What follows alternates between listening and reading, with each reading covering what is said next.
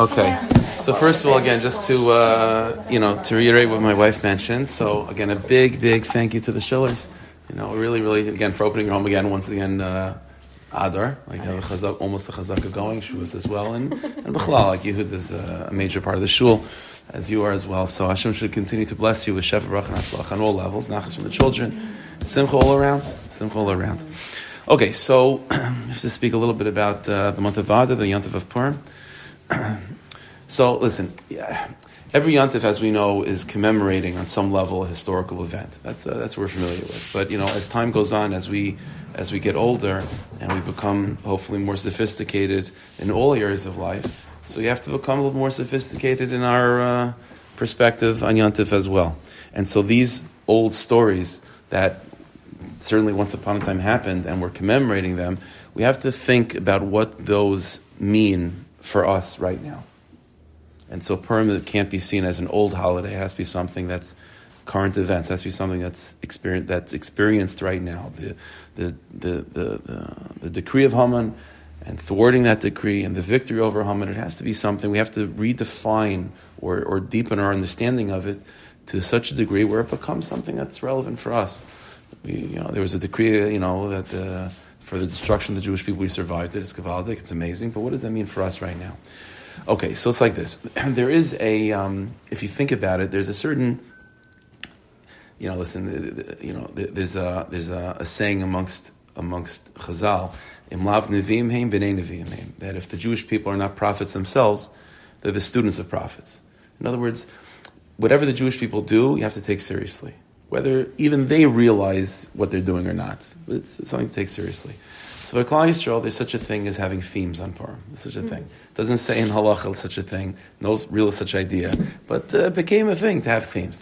So it's an amazing thing because every single year, there's so many Yidden Baruch Hashem, and every single year, everyone comes up with a different theme, right? No one wants to repeat a theme. So the same thing it is with Purim. The Yontif itself, the story of Purim, there's a lot of themes, a lot of layers to it. And, almost every year you can look at the Megillah and hopefully with fresh eyes that, sort of think back to that story, the famous story of Mordechai and Esther, and see new themes to it. So I was thinking about the other day, trying to think with fresh eyes a little bit, and something popped out at me when it comes to the story of Purim and also just the way we celebrate Purim. And that is a theme of shared reality and private reality. What do I mean? So there are certain things in the mitzvahs of Purim that are that sort of pinpoint to experiences that we all share together. We all share it together. So in other words, reading the Megillah itself. One of the reasons why you read the Megillah is, as the Gemara says, pursue nis, to publicize the nes. In other words, we should all be on the same page. We all have. This is all a reality that is concrete. That's not subjective. What's the opposite of subjective? Objective. There you go. Very good. So an objective reality, the story of Purim, and we're all sharing that together in shul. And as the halach is that a person has the opportunity to go to a bigger place where there's more people reading the Megillah, you go to a bigger place. We want everyone to experience that objective reality together. So Purim, the reading of the Megillah is about sharing a common experience. The Shalach Manas, Matanas of Yainim, the Suda of Purim, it's all about Jewish people coming together to share something. Okay, so it could be sharing food, sharing a party, sharing Purim together. It's an experience that we're all coming together for, that we're all sharing that same experience. So that's a certain theme of Purim. Okay. On the other hand, there's another element of Purim, which is the exact opposite, which is about experiencing more a subjective reality, a reality that's private, that you really can't share with anyone else. So one of the most strange halachas in all of Torah, especially when it comes to Purim, is the Gemara says, that a person has to drink on Purim to the point of intoxication. The Gemara says that a person has to do that properly. But there is such an idea of drinking on Purim.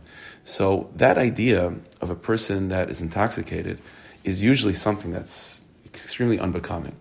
And part of the reason why it's unbecoming is because when a person is intoxicated, that means they're living in their own little reality. When a person's dealing with other people, you're automatically thinking about how the other person perceives you, and you react accordingly. You say certain things. Being an adult means not just to say what you want. You're thinking about the repercussions. How would someone hear this? How are they going to receive this? Is this going to make them feel good, feel bad? What's their reaction? And sort of you're engaging in life with this an understanding that you're sharing the world with other people. When a person's drunk or intoxicated and they lose their inhibition, what's really happening is that they've completely moved into their own subjective reality. And that world that they're now living in is something that no one else sees and no one else knows. And they're operating in such a way where they're doing their thing. And the world around them is completely irrelevant to them. And what's ironic is that that's usually something that's no good at all. That's usually no good. One of the greatest qualities a person can say about themselves is that they are a bar or bas das, right? They have das. Das means an awareness of other people and living life as a shared experience with other people. But all of a sudden, when it comes to Purim, on the one hand, we celebrate the shared experience. Shalach Manis and Matanas Avyonim and the Suda and reading the Megillah, it's all about sharing, right? On the other hand, there's this mitzvah of drinking which brings that person into this private space that only they know about. And they're unable to articulate what they're experiencing to other people. And so this is the great irony of Purim. Are we celebrating a shared experience, an objective reality? Or are we celebrating and trying to experience a subjective reality that's private, that's insular, that's disconnected from everyone else? In a certain sense, these opposite themes, you find this in the story of Purim itself. On the one hand, Purim is about things being open and revealed. So, for example, in the aftermath of the story, so the pasuk says at the end of Megillah Esther, "V'rabim ma'ami haaretz misyadim," that it created such an open kiddush Hashem about how the Rebbeinu Shalom was protecting us and taking care of us, even within the confines of nature. So it says in the pasuk that there was an extreme amount of conversions as a result of the story of Purim. That's how out in the open it was. That's how much of an influence the story of Purim had on the outside world. The Megillah ends off this like the scene that the Megillah paints to give us that picture of redemption is Mordechai and Esther exiting the palace, wearing rolled clothing, and sort of going into the world for everyone to see. So there's a certain level of openness and revelation and objective shared reality that Purim is about. On the other hand, there's such a major part of Purim which is private and insular. Esther Hamalka is by herself in the palace, and she's experiencing something there that she herself would never have expected, and certainly she can't share with anyone else. And so there's this duality of shared experience and private at the same time. So you have to understand what does this mean. Okay, that's number one. Number two, there's a saying that we have. There's a line that we have from the Zohar Kadosh, and the Zohar is comparing and contrasting the Yontif of Purim with every other holiday. And the Zohar says an interesting thing. It's Purim and Chanukah as well, but obviously we're talking about Purim right now. The Zohar says that B'derech Klal, generally speaking, Pesach, Shavuos, Sukkot, those holidays that we have primarily from the Torah are considered to be masculine redemptions. That's what the Zohar puts it. Misitra d'Tchura, they're coming from the masculine side. On the other hand, Purim, says the Zohar Kadosh, is Misitra d'Nukva, it's a feminine redemption. It's considered to be a feminine redemption. Now, obviously, it doesn't just mean men versus women, because we all have to keep Pesach, we all have to keep Purim. So it's not a matter of, this sex has that Yontif and the other one has the other. But the Zohar Kadosh is telling us that there are these two types of redemptions, there are these two types of experiences. There's something that's called masculine, something that's called feminine. And the Zohar Kadosh is identifying for us that Purim has some quality of a feminine redemption to it. And listen, the hero of Purim is Esther. The Megillah is called by her name. It could have been called Megillah's Mordechai, or, it could have been called by the enemy, but it's called Megillah's Esther for a reason. So we have to identify this. What's going on over here? Okay. One final theme of Purim, and then we'll begin to explain. In the story of Purim, again, the way we're taught in school, and just when you read the storyline, the cliff notes for it, the story is revolving around a threat of annihilation and our overcoming that, and God helping us overcome that. That's what it's about. But the truth is, when you zoom out and you see the story of Purim from a more historical perspective, in the context of the larger Tanakh, it's not simply about our victory over the decree of Haman of annihilation. The Yontif of Purim is a celebration of the Jewish people being able to transition from the first Beis HaMikdash time period to the second Beis HaMikdash time period. That's really what it's about. So, for example, Haman and his 10 sons, like if you think about it in the story of Purim, like Haman is killed, fine. And then Esther has this thing that she asks Achashverosh that the 10 sons of Haman should also be hanged. Well, whoever heard of the 10 sons of Haman, like where are they coming from? You have something against Haman, I get it. He was the enemy from the beginning of the story. What's the 10 sons of Haman? So the truth is, it's coming from a historical backdrop. Well, right before the story of Purim, the Jewish people began to rebuild the second Beis HaMikdash. Right, the first Beis HaMikdash was destroyed. We're in exile in Bavel for 70 years. Towards the end of the 70 years, the monarchy of Babylonia falls apart and is taken over by Persia. And this is where the story of Purim comes in. So the Jewish people, at the end of those 70 years of exile, find themselves under the Persian government, and they begin to rebuild the second Beis HaMikdash in Eretz Yisrael. The Pasuk tells us in Sefer Ezra that the 10 sons of Haman, being headed by their father Haman, sent letters and started accusing the Jewish people in Eretz Yisrael of rebelling against the Persian government. And he told Achashverosh and the government that they have to stop the building of the second temple because this is a threat to the government and so on. And this was really the motivation behind the scenes of what Haman didn't just have a problem with the Jews. He specifically had a problem with the building of the second Beis HaMikdash. That was the thing. And so when Esther Amalka sees Haman's defeat, she doesn't just see this, okay, it means we're going to survive. It means that finally we'll be able to finish building the second Beis HaMikdash. And so as a symbol of that victory, she asks Achashverosh to hang the 10 sons of Haman, who were the ones to stop the building. Throughout the story of Purim, when Achashverosh keeps on talking to Esther, and he says, I'll give till half the kingdom. So what does it mean, till half the kingdom? So the Gemara says it means, what he's saying is, I'll give you everything you want, Esther Amalka, not the second Beis HaMikdash. That was the last thing he's holding on to. And in fact, ironic, the irony of all ironies is that Esther and Achashverosh have a son. The Megillah doesn't tell us this, but it's later on in Tanakh. She's not left free. She's still the queen. They have a son together, Daryavesh the second, and he's Jewish. His mother's Jewish, and he's the final king of the Persian Empire. And he gives permission finally to continue building and to rebuild the second Beis HaMikdash. So, in a larger sense, the entire story of Purim is not just our victory over death. It's our ability to rebuild the second Beis HaMikdash. So you have to understand, what does that mean? What's the difference between the first Beis HaMikdash, second Beis HaMikdash, and how does the general themes of Purim fit into this context of second Beis HaMikdash? We're hoping for the third Beis HaMikdash. What was so special about the second?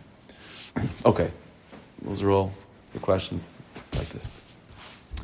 What's the fundamental difference between the time period of the first Beis HaMikdash and the time period of the second Beis HaMikdash? And again, this is in history, this is where Purim is. It's at that crossroads between the first and the second. And again, like I just said, a major part of Purim is our ability to transition healthfully from the first to the second without any roadblocks in between, to rebuild the second Beis HaMikdash and so on. So what's the fundamental difference between the first and second? So it's like this. It's a very important principle. The first Beis HaMikdash, Yiddishkeit, the focal point of Yiddishkeit was extremely different during the first Beis HaMikdash and in the second and post, till nowadays. The focal point is extremely different. If you had a time machine and you had to go back in time and you were put back in time to go back to visit the first Beis HaMikdash time period, you would certainly recognize Yiddishkeit. Halacha is halacha. That's not changing. But you would realize very, very quickly that something is very, very different. The focal point, the objective, Yiddishkeit was very different. How so? In the time period of the first Beis HaMikdash, that was a time period that's defined as a time of prophecy.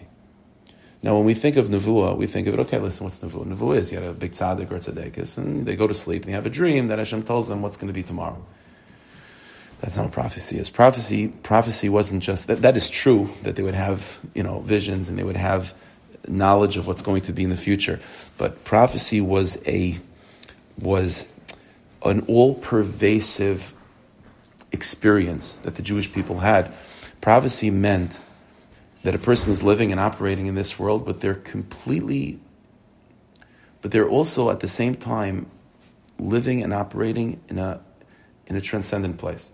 When you had Nevi'im walking the streets of Eretz Yisrael, we're talking about people that were living in the world. So you see them, but they're completely living in a different space. They're completely living in a different space. They were living in a space that was the space of the soul, the space of the neshama. They were going through the motions of this world. They were going through experiences of this world. But what they were really seeing and what they were really experiencing was something altogether different, altogether transcendent, altogether mysterious. And that was something that the prophets and prophetesses were expert at, which is living in a world but truly experiencing a subjective, internal, soulful reality that they can't really share, something within themselves. The prophets and prophetesses were the extreme to that, but every single Jew, on some level, that was their experience. Yiddishkeit at that time, of course, there were laws and details of Yiddishkeit, but the objective of Yiddishkeit, every mitzvah that the Jewish people performed, and people knew this is how they were raised, is that the mitzvah that they were performing was trying to get them into some space within themselves. It was an entrance into some deeper part of their own soul. And if you asked a Jew during the times of the first Beis Hamikdash, what is Shabbos? They wouldn't be able to tell you. They wouldn't be able to tell you. Because Shabbos to them, of course, there was halachas about what to do and Kiddush and Havdalah. But when they thought about Shabbos, they didn't see it as the objective reality we all can share in, which is, what does Kiddush look like? That's not what they were experiencing. They were experiencing, through the act of making Kiddush or listening to Kiddush, an entrance into a different place. And what that place was in the soul was something that fundamentally you cannot explain. You can't articulate. It's something that was otherworldly. That's what Yiddishkeit was. Now, on the one hand, that's a beautiful thing, because you have a nation on earth called the Jewish people, centered by the first temple, who are living in the world, operating what seems to be in a very plain world, but they're completely living in a different space. That's a beautiful thing. The problem with that is that you can't give that over. You can't give that over to your children. You can't give that over to a new generation. If you experience it, then that's great. But there's no language to communicate that with. You can't experience that. It's like the classic example of a person, Lolenu, that it wasn't given the gift of sight. You can't explain to them what a color is. It's not possible. So the beauty, the grandeur, the beauty, the depth of Judaism in the first temple was amazing. But because of its depth, it didn't have the ability for it to be communicated properly. And so you have this phenomenon. Now Hashem sees the future and knows that the Jewish people are going to have to go into exile, and they're going to have to be scattered throughout the generations and throughout the world and throughout every country. And here's the problem. If Judaism remains the same as it is in the first temple, with its focus on the dimension of the soul, the inarticulable, the inexplainable, the subjective reality of the person themselves, then the problem is then Judaism is not going to survive being scattered amongst the exiles. You need to be able to communicate. You need to be able to articulate what Judaism is to the next generation, who are then going to be moving out of the shtetl, who are going to be moving away from you, who are not going to have the same experiences as you. They're not going to be in Yerushalayim in the temple seeing the Kohen Gadol and so on. They're not going to have that. And so if Yiddishkeit is the experience of the soul, which by its very definition means it can't be communicated, then that's okay when you're all living in the old city of Yerushalayim. It's Gavaldik, and you're all sort of sharing this secret universe within yourselves. But the problem is if you're scattered, and there's Yidden in Turkey, and there's Yidden in South America, and in America, and Britain, and France, and Morocco, and Persia, there's no way for the Torah to be able to move beyond its boundaries without becoming lost in translation. So what's required then is a complete shift in Judaism. from being a focal point of the subjective inner dimension of the soul to becoming something which is much more focused on the objective, shared experience of Kiddush means taking a cup of wine and making a blessing on it. And if Yiddishkeit becomes focused on the external, physical, pragmatic details that we all see together, that's something that can be shared. That's something that can be communicated. That could last through the generations and through the eras. Because even if my children don't have the same soul experience as me, I could still teach them the mechanics of what it means to make Kiddush. This was the great transition between the first and second Beis Hamikdash. Let me tell you a story, just to try to bring home this point of what it means. What does it look like a tzaddik or a tzaddikis who's living in that inner space, a place that to them is absolutely real, but it's impossible to communicate. So I just saw this the other day. It's a strange one, but it's a story like this. There's one of the great tzaddikim was Mendel Rimanover. So great tzaddik. And so he was a big tzaddik in his own right. When he was younger, he was a student of the Naim Melech, Rabbi Melech of Lezhensk. And so the story goes like this, that he was once by the Naim Melech Friday night by the Tish. And it was up to soup, chicken soup. So the waiter comes in to bring soup to the Rebbe. So the waiter takes a bowl of soup and puts it by the Naim Melech. The Naim Melech is sitting there. And everyone's, it's a Tish, everyone's talking, what eating, whatever it is. And the Naim Melech takes the bowl of soup and just spills it on the floor. And Mendel Rimanover is watching this, and Mendel Rimanover calls it. He said, Rebbe, we're going to be put in jail. And the Rimanover says, no, don't worry, we're right here. And no one has any idea what they're talking about. The conversation doesn't make any sense. He's spilling the soup. Mendel Rimanover says, Rebbe, we're going to go to jail. And the response is, don't worry, we're right here. What's going on? So after the whole thing was over, they asked Mendel, what just happened? And they asked the Naim Melech. So this is what happened. At that time, the parts, in those days, they had a guy that was sort of the landowner of the whole shtetl. And he was basically, he could do whatever he wants. That's pretty much what it was. Except for certain things. He had a lot of control. But ultimately, he had to answer to the prince, to the king, to the czar of the entire district. So the Maisa was that the parts that was in charge of that shtetl was a big anti-Semite, as they usually were. And he was plotting and seriously wanted to expel the Jews from his whole district, and this obviously would be problematic, and so, but he knew that he didn't have the power, he didn't have the jurisdiction to do that, so he had to make an official case against the Jews with the king, and the way it worked was that he would have to write down on an official document, a whole thing, what his problems are with the Jews. You present to the king, and that will be the problem. Now it happens to be this czar was someone who was very superstitious. He was very superstitious by nature. And so the Naim Melech said the following thing. That night when we were sitting by the Tish in the parts at his home, he was sitting by his desk with his quill and a thing of ink, about to write down on the paper his official complaints against the Jews, and he's presented to the king. But it happens to be he's superstitious, which means, said the Naim Melech, I knew that if somehow something were to happen while he's writing, as an omen that this is a bad idea, he's not going to do it.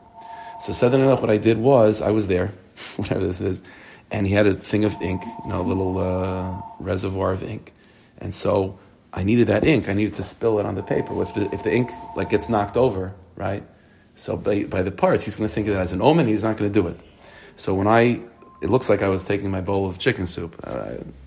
I was just, my hands were here, but my soul was there. My consciousness was there. And so I was moving the chicken soup, and I spilled it over on the floor. And what that was doing at the same time, I was moving the ink, and the ink spilled over on the paper, and he took that as an omen, and he dropped his plants. The Mendel Rimanover was also in that place. But he was so in that place that he completely lost sight of the fact that he physically was here. So he imagined, and he saw that Mamish Naim Melech was in the parts' office spilling ink on his paper. So he says, Rabbi, you're going to get put in prison like that. So the Naim Melech said, no, Mendel, we're here. See, such a thing. So it sounds like a crazy story, but there are tzaddikim like this. There are tzadkanis like this, of people that are here, but they're completely not here. That's what the first Beis Hamikdash was for everyone. Somewhere in between the Naim Melech and the Mendel Rimanover, of being here, but not really being here at the same time. So how could you give that over? You can't give that over to the next generation, to someone that speaks a different language. You can't write that in a book. Like Torah nowadays survives because it's written, right? How could you write that? You can't write. You could write about what Kiddush looks like, but you can't write that experience of being in some other worldly place. Can't be done. And so the Jewish people, again, there had to be this transition from the first temple to the second temple of moving Yiddishkeit from a subjective, internal, mysterious place of the soul to an objective, shared experience. Kiddush is no longer a gateway into this supernal universe of prophecy. It's now picking a cup of wine, making a blessing, and that's something that can be taught to children. And it can be communicated in writing. And it could allow Yiddishkeit to survive. That's the beauty of the second Beis Hamikdash. But here's the problem. The problem is that now Yiddishkeit is without a soul. Yiddishkeit is without a soul. And the goal is not just to survive. What's the goal? To survive exile. The goal is to eventually get back to Eretz Yisrael with the third Beis Hamikdash and return, and to have a return of prophecy. The problem is that through all the years of exile, we've completely, this is the concern, that the Jewish people might lose touch completely with the entire experience of the soul to such a degree that all that's left is a shell of itself. And so we officially survived. We officially made it throughout the eras with everyone making Kiddush. But what Kiddush was and what Kiddush is supposed to be is completely lost to us. So here's the problem. When you lose the first Beis Hamikdash and you transition to the second, you have now survival. But you've lost the purpose of survival. You've lost the soulful experience. What is life if it's just all an objective, shared, pragmatic, finite reality? There's no soul to it. So not only does it lose its depth, but how will we eventually recapture prophecy? We've lost the language for it. We've lost the tools for it. We've lost the ability to even know what it... I don't even know what I'm talking about. That's how far removed we are from prophecy, that you could talk about prophecy, you don't know what you're talking about. So the question is, we've accomplished Yiddish, the second Beis Hamikdash means we've survived exile. But for what end? For what purpose? How are we ever going to recapture that soul? That's the question. And the goal ultimately is to return to the Beis Hamikdash, like I said, with the third Beis Hamikdash, and to return to that state of otherworldliness. So how do we do that? And understand, this is in depth, the pnimius, this is the deeper understanding of what it means there being a decree of death over the Jewish people. Like I said, the whole story of Purim is about Lahash Mal Har Gaba, right? There was a decree of annihilation. So, thank God, we shouldn't have such a thing in a physical sense, God forbid. But what does it mean, death? Death means a separation between body and soul. That's what death means. The soul means, what is the soul? The soul means that first Beis Hamikdash experience. And what is the body? The body means something that you could paint a picture of. You could describe in words. There's a language for it. That's the second Beis Hamikdash. What Haman was just, the decree of Haman in a deeper sense for us means, you might have the second Beis Hamikdash, but the soul is completely gone. The disconnect from body and soul, the disconnect between the subjective, internal, transcendent reality of First Temple, and completely losing that, and only having the objective, concrete, technical details of the second Beis Hamikdash, which can be passed on from country to country, true, but without a soul to it. When such a divide between body and soul takes place in Judaism, it's only a matter of time until it's going to also take place to the Jewish people. So you have the decree of Haman trying to rip the soul out of the Jewish body, right? That's just a reflection of what was going on a historical place, on a historical perspective, which is the soul of the Jewish people, the first temple, being ripped away from the body of the Jewish people, the second temple. You understand? It's the same story. What's happening by the Jewish people on Torah level, the transition from first to second, and the divide between the two of them, is just repeating itself or expressing itself on a practical level of Lahash Mal Har Gaba, to destroy the Jewish, to separate the Jewish soul from the Jewish body as well. That was the threat of Haman. But Baruch Hashem, we have Purim. So what is Purim? So Purim means, somehow, we don't have this first Beis anymore. It's taka true. We don't have that anymore. But Purim means that despite the fact we don't have the first Beis Hamikdash, even within the second Beis Hamikdash, this is the kicker of Purim, that even within the second Beis Hamikdash, even within a Yiddishkeit that's objective, that's pragmatic, that's practical, that's able to be written down and recorded and passed from country to country, still, even within there, you can find the soul. Even within there, you can find the soul. Now, let me explain. There's a principle that we have in Torah, and this, I'll just put this in parentheses, which is that whenever you have two extremes, and you want to, you always want to have a bridge to bridge extremes. That's what you want. So we have these two extremes, right? You have the first Beis Hamikdash, otherworldliness, the Nami Melech spilling soup, but he's really spilling ink 10 miles away. Different place. And then you have everyone else at the table, which are they're just eating chicken soup. It's two separate worlds.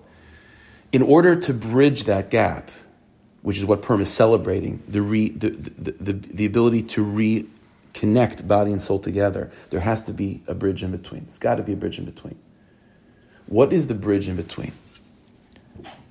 The answer is, the bridge in between is the following thing, that even within the subjective, the objective, concrete reality of the second temple, Kiddush means holding a cup of wine and making a blessing. At the same time, there is an ability and a responsibility as parents, by the way, and specifically mothers, to ensure that within that objective, concrete reality, there is something that's subjective, that's unable to be articulated. What do I mean? You can write down, let me give you a very simple example. This is going to be very practical. For me, I don't know. You can write down in a concrete way. You could second Beis Hamikdash this like Suda Shabbos, right? You could do that. You could do that. You could write down on a piece of paper, not just the shopping list. You could write down the schedule of what a Suda Shabbos looks like. Okay, everyone comes to the table. Everyone has a plate and a fork. There's Kiddush, Hamaitzi. You wash and filter fish, all the things. That's second Beis Hamikdash, and that's true. And during the Suda, are you all transcending to a higher place in the soul? Maybe. I don't know. I speak for myself. No. But at the same time, everyone knows that a house that has a Shabbos meal to it has a smell. There's a smell of what it smells like when you come into a home Friday night and the cholent is like beginning to cook. There's a certain smell there's a certain aura when you look at the Shabbos candles. There's a smell of Yiddishkeit. There's an experience that even if you're not transcending to some higher universe, like the first Beis Hamikdash, all you are second Beis Hamikdash. But even there's an inner space. Even there's an inner space. Everyone knows that when you think back to memories of childhood, right? Let's see, good, positive memories of childhood, thoughts of Yiddishkeit, memories of Yiddishkeit, it usually comes with something that you can't explain. And when you usually try to explain it to a friend or to a neighbor, you end up like feeling a little embarrassed because you hear yourself talking and you're like, that wasn't such a big deal. But to me, it was like the biggest deal in the world, right? Your grandmother's like latkes. And you're thinking to yourself, you share that story with a neighbor and you're like, okay, it's the latke. But it was different. It wasn't just a latke. There was a certain smell when you come into the house. When your grandmother hugged you, she had a certain perfume, right? And like it, maybe sometimes made you nauseous. Maybe you didn't like it, but do you understand what I'm saying? There's within the objective reality of things, there's this subjective experience of Yiddishkeit. I'll tell you something. Rav Soloveitchik was the Rosh Hashiva of YU, right? So he's known. The whole Soloveitchik world is known to be very cold, and like that's their reputation, to be cold and litvax in such a way. But Rav Soloveitchik was an extremely emotional person, and he wrote the following thing. And listen to this. This is coming from a Litvish Rosh Hashiva, a Soloveitchik. This is what he said. He said, growing up in his home, sorry, it's getting late. Growing up in his home, it was a small house. And his father used to give a shir to the yeshiva bachrim. It wasn't like some other Hispanic. It was in his home. And not only was it in his home, it was in his bedroom. Like his room was also his father's study. And so when the bachrim came for a shir, it was in his room. And very often, Rav Soloveitchik used to say, I was still in bed. And I would just hang out in bed, listen to the shir. He said, I didn't understand what was taking place, but I just remember the names. Like, I remember there was Rambam, right? There was Ravid, there was Rashi, like, these are the names. And he said that, he used to say that this is what happened. His father would start talking about a Rambam, and then he it would become so alive. He said it like this. He said, I would run out of the bedroom, and I would run to my mother, and I'd say, Mama, the Rambam is being attacked by the Ravid. Rashi is fighting against Taisa. They're fighting with each other, and Daddy's going to help the Rambam. And he would run back into his bedroom, and after the whole shiur was over, again, he didn't understand what was going on. At the end of the shiur, it became clear the Rambam won, right? And so he runs back to his mother. He said, Mama, Daddy helped the Rambam won the fight. And he used to say, he said, like, that impacted me much more than if I understood what the Rambam said. You understand, there was a smell to that shiur. On a hard day, on a bad day, you don't go back. You have to go back to the smell of Jonathan Kugel. There's a smell of what Shabbos smells like. There's a feel of what Shabbos is. If you take our universe and you explain to a non-Jew, and you go through the entire procedure, and you explain in great detail, you write down everything that we experience, they're not going to get it. They're not going to get it. Because they don't know what it feels like to be like, they don't know what a shul smells like on Simchas Torah. If you don't mind, I'm sorry. There's a certain. I was telling the guys, like, I know by Hoshana Rabbah, the Klapei Shanis, what can I tell you? There's an aroma to it, because we have but when it comes to Purim, there's a theme of smell, by the way, right? Hadassah, her name is Hadassah. It's Hadassah. Mordechai, the name of Mordechai means besamim, means incense. Chai v'nish lebesume bepuria, the word means to become intoxicated. The word besume comes from the word besamim, means to smell intoxicated. What is a smell? A smell is, every other sense is something you could point to, something concrete, something objective. What's a smell? A smell is that you're picking on some atmosphere that's around you. That's what a smell means. Yiddishkeit, yes, it's concrete. It's second Beis Hamikdash, true. But even in that space of second Beis Hamikdash, there's an atmosphere that you have to create. There's an atmosphere that you have to experience. And it's because, and by holding on, let's put it this way, by holding on to the subjective smells and feelings and personal experiences of Yiddishkeit within that concrete universe of second Beis Hamikdash, that's what's going to allow us to then return and recapture prophecy. Because prophecy is also this sense of smell, just to an extreme. Like I said, the objective is to find a balance, to find a bridge. So what is in between the first Beis Hamikdash, which is a completely otherworldly experience, and the second Beis Hamikdash, which is concrete, technical details? The answer is the smell of a Shabbos Suda, the feel of what it feels like, when you hug a yid, when you hug your child. That feel, that's the in between. That's the in between. And Purim is therefore Yantiv, and this is how we defeat Haman, because Haman says the soul of the Jewish people, that internal mysterious place, is completely gone. And all you have now are just rules and regulations, a framework. And that's death. Our response to Haman is, it's true we don't have the ultimate otherworldly experience, but even in our framework of Judaism of the Second Temple, we have a soulfulness in there. And what's the soulfulness? The memories that we have from the times that we're children, the feelings of Yiddishkeit, the smells, the sounds. What is it? The sound of the shofar from Rosh Hashanah. And what that does to you when you hear that jolt, that's something that you can't articulate, and you shouldn't be able to articulate it.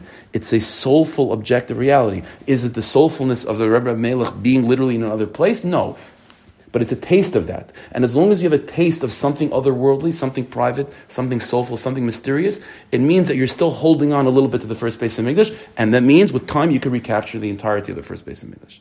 So that's the idea. The idea is you're living in the Second Temple, and the only way to survive and to pass on Yiddishkeit is if it's structured and regulated and tangible and objective. But always, always make sure to hold on to a little bit of the first temple.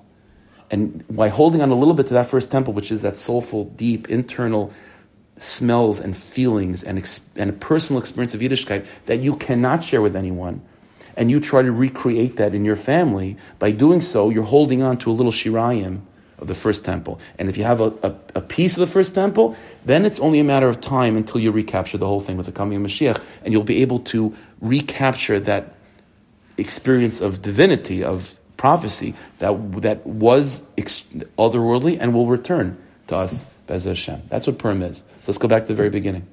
Purim is a yontif that has two themes to it. Something that we all share together, Gil, Shalchmanis, and so on. Yet at the same time, a person drinks and they get into that inner space where their reality is just within themselves. Which one is it? That's the entire inyan of Purim. The entire inyan of Purim is to celebrate. We're not celebrating the details of Yiddishkeit. We're celebrating the smells, the feelings, the memories, that which you cannot articulate to anyone else. That's what you're celebrating on Purim. Purim is a yontif that we sell. What is it about Yiddishkeit that we're celebrating on Purim? What we're celebrating, and this is the core point. And if you're going to take away anything, it's this: that what you're celebrating on Purim and all the bilbul and shalchmanis and all the effort that you're going to do to make Purim beautiful, remember and give this over to your children. What you're celebrating on Purim is what it smells like when you come into your home on Shabbos morning and there's chunk cooking. That's what you smell. That's what you're celebrating. The beautiful. The experiences of Yiddishkeit, the memories that you have from the child and the memories that you're giving to your children of what Yiddishkeit feels like, that's what you're celebrating. That's what means a living and breathing Yiddishkeit. It's not a dead Yiddishkeit. It's a Yiddishkeit that has a soul to it. And that soul might not be the extreme version of soul like the first temple, but it has a soul. It has a soul, and we have to be able to do that. And you should know that one of the major responsibilities as a mother and as a wife is to try to, there's so much stuff like second Beis Hamikdash things in the home, right? To make sure that everything is like functional properly. You leave it to the husband, it's not a good idea, right? So you have to, I'm speaking for myself, so you have to be able to work things out properly. But don't forget that while you're trying to survive, remember why you're living. Remember why you're putting in so much effort for the kids to be successful in school, and why you're putting in so much effort to make Shabbos. For what? Because what you want, not that the kids should live. To live, they don't need chant and kogel. They don't need gefilte fish. They don't need all that stuff. What they want, and what you're trying to give them, is what it smells like to have a Shabbos home, to have on Shabbos. And that's the experience. You want to give them the memories that they're always going to go back to, and they'll never be able to explain to anyone else. That's what you want to give them. That's what Purim is, a celebration of that. Let me end off with a quick story. I'm sorry it's late, very quickly. So, there was a big tzaddik, and his name was Rabbi Yankel Ishbitzer, the Beis Yaakov. So, quick stories like this. He lived late 1800s. So he said that he used to give a shiur late at night in Gemara, 1 in the morning, 2 in the morning. And there was an old Jew that survived the Holocaust and so on, and he was by that shiur. He used to go to that shiur consistently. And he said the following thing. He said, throughout the war, I don't remember anything that the Rebbe said in the Gemara shiur. I don't remember any of that. But what kept me going, and what I do remember, is one thing. That after the shiur was over, the way he kissed the Gemara. That's what I remember. And that's what helped me. That's what kept me going. You say that? Okay, that was the soul. That was the soul of this year. That was the soul of this year. You have that, you'll be able to become a prophet one day. That's the idea. You'll be able to recapture prophecy. Hashem should bless us. To know Yiddishkeit is to celebrate it properly, to always hold on to the soul, and always make sure that we somehow find ways to articulate that to our families, to continue that legacy of the unexplainable, the mysterious, otherworldly feelings of Yiddishkeit. That's what we have to give over. Hashem should bless you, that you should be able to do that properly and healthfully. We should have an amazing Purim together. Again, thank you again. Opening your home. Shalom, bracha. For coming. It's a Thursday. It's like on Friday when I was like,